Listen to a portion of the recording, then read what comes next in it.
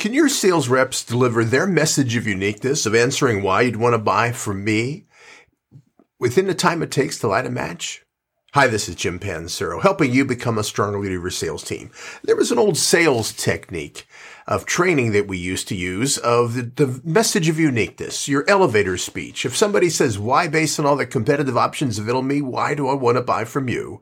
The idea is, can you answer in the time it would take for you to light a match and not burn your fingers? This was a test that was done in the old days, in the 1980s and 90s. This was a great sales exercise because the idea is we need to have our message of uniqueness short, concise, and focused on our true value and benefits we're going to bring a customer.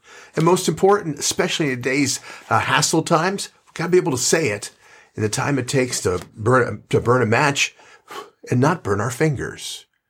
What can you do to work with your team to make sure that they have a message of uniqueness that's focused, is concise, is different than the competition, that doesn't just say the same old stuff of, because of our high-quality products or strong little support, our competitive price and you get me?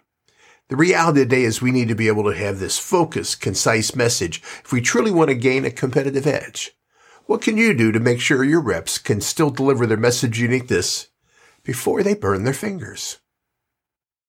Thanks for checking out my podcast. I'm posting 2 new podcasts each week, all aimed at helping you and your team increase your selling competitive advantage.